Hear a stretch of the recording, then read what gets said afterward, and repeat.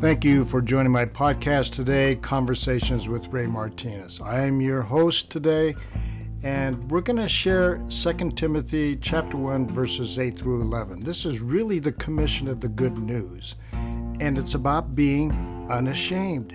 That's what I've titled this message. Let's read this together. So never be ashamed to tell others about our Lord, and don't be ashamed of me either, even though I'm in prison for him. When the strength of God gives you, be ready to suffer with me for the sake of the good news. Wow. With the strength God gives you. I can't emphasize that enough. God gives you the strength. Verse 9, for God saved us and called us to live a holy life. He did this not because we deserve it, but because that was his plan from the beginning of time, to show us his grace through Christ Jesus. And now he has made all of this plain to us by the appearing of Christ Jesus, our Lord and Savior. He broke the power of death and illuminated the way to life and immortality through the good news. And God chose me to be a preacher, an apostle, and a teacher of the good news. Jameson, Fawcett, and Brown, I like some of their commentary on this, and it talks about how Paul felt it necessary to stir up Timothy, stir him up, and to guard him against the possibility of unchristian dereliction of duty as to bold confession of Christ. Bingal, his commentary of the Bible, says that shame in 2 Timothy 1:8 is the companion of fear in 2 Timothy 1:7. If fear be overcome, false shame flees. Paul himself in 2 Timothy 1:12 and Onesiphorus in 2 Timothy 1:16 were instances of fearless profession, removing false shame. Yet Paul presents in contrast a sad instance of fear and shame in 2 Timothy 1:15, how people were shameful. There's nothing for us to be ashamed of. Remember in verse 7, God gave us the power of what? Love, the relational ingredient that enables us to attract and connect with others. And then he gave us power, the courage and competence to get the job done. And then he talks about sound mind. That's the perspective and wisdom to grasp a vision and take the right steps. So we shouldn't be ashamed because he has equipped us, and in fact, he instructs us not to be ashamed, but to share in sufferings. God gave Timothy and us everything needed to accomplish the job. He empowered us before he ever expects from us. He gives before he demands. We receive his competence before we receive his commands. God will never ask you to do something that he hasn't already equipped you with. You have the tools, use them. Because believers were being arrested and executed, Timothy was concerned. Likewise, Paul was concerned for Timothy. Paul told him to expect suffering, but know that God would give him strength to endure. Fortunately, we, like Paul and Timothy, can call on the Holy Spirit to give us courage. Don't be ashamed to testify. In verses 9 through 10, it's clear that God loves us, called us, and sent Christ to die for us to illuminate the way to life through the good news. What is that good news? Well, that's what we're doing. We're studying the good news. Paul's leadership ability was really explosive. He knew how to attract and equip people everywhere he went. He gathered listeners and taught them. He would enter towns and began to teaching for days and months and sometimes years. He mentored really too many leaders to even count. Some like Silas in Acts 15:22, and then others that were homegrown like Timothy that we're talking about. Then he turned them loose, giving them responsibility and authority.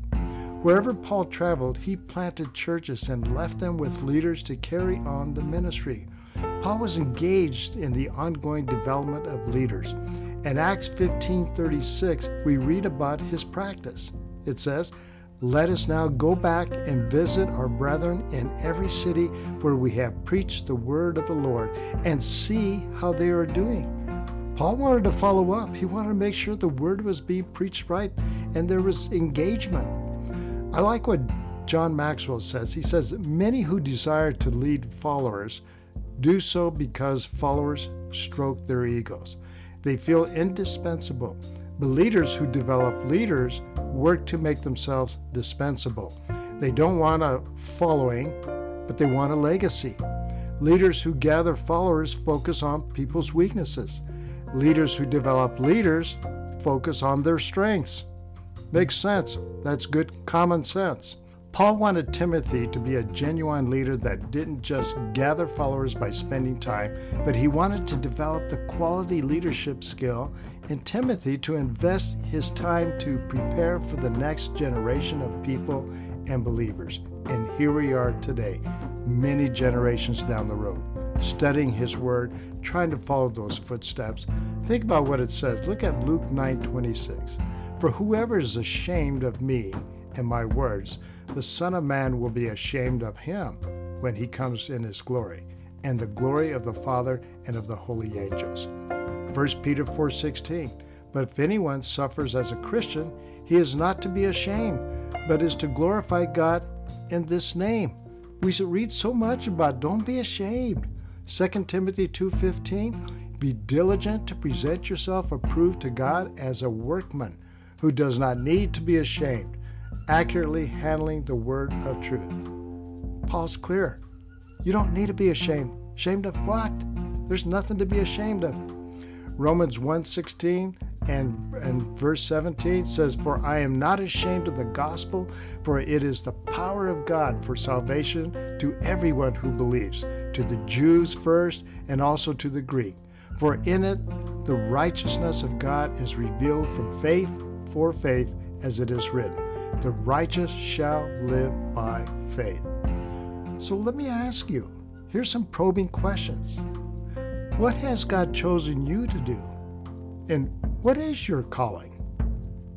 What embarrassing moments have you experienced during your walk with Christ? And have you reconciled those moments with God? If not, now is the time. If not now, then when?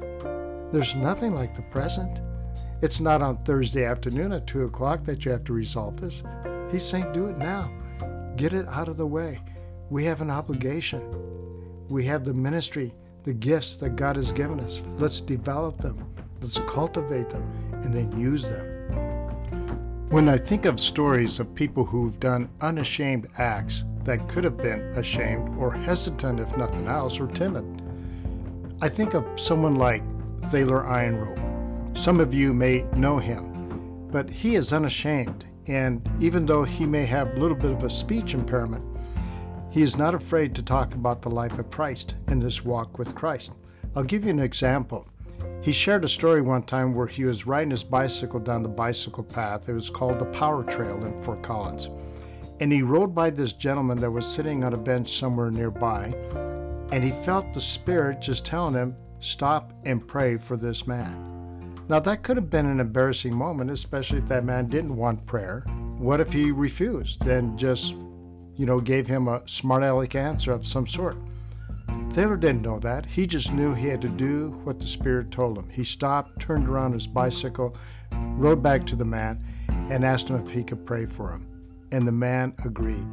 And Thaler prayed for him and just prayed a heavy prayer with him. And then after he prayed for him, the man told him, said, you don't know how much I needed that. I'm just so glad that you stopped and prayed for me. And he walked away.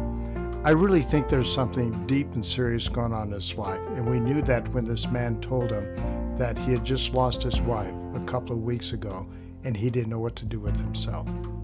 I think there was something serious going on in his mind, and I think he really wanted to probably end his life. We don't know that for a fact, but it certainly was worth Thaler stopping and praying for him, being unashamed, and doing what God had gave him the gift to do. He is a prayer warrior, and that was what he was supposed to do, and he did it, he obeyed, and I think possibly saved this man's life. I think all of us can experience this, of being unashamed. Don't be afraid. Charles G. Finney was one who was the same way. He was a lawyer, and he was in the early 19th century, and he committed his life to Christ, and everywhere he preached, and he held some big revivals. He would tell people about the gospel, and then he would stay in their town for 2-3 weeks, maybe longer, to teach them with follow-up about how to live for Christ and how to understand the word and use the gifts that were given them. That's being unashamed. God bless your day.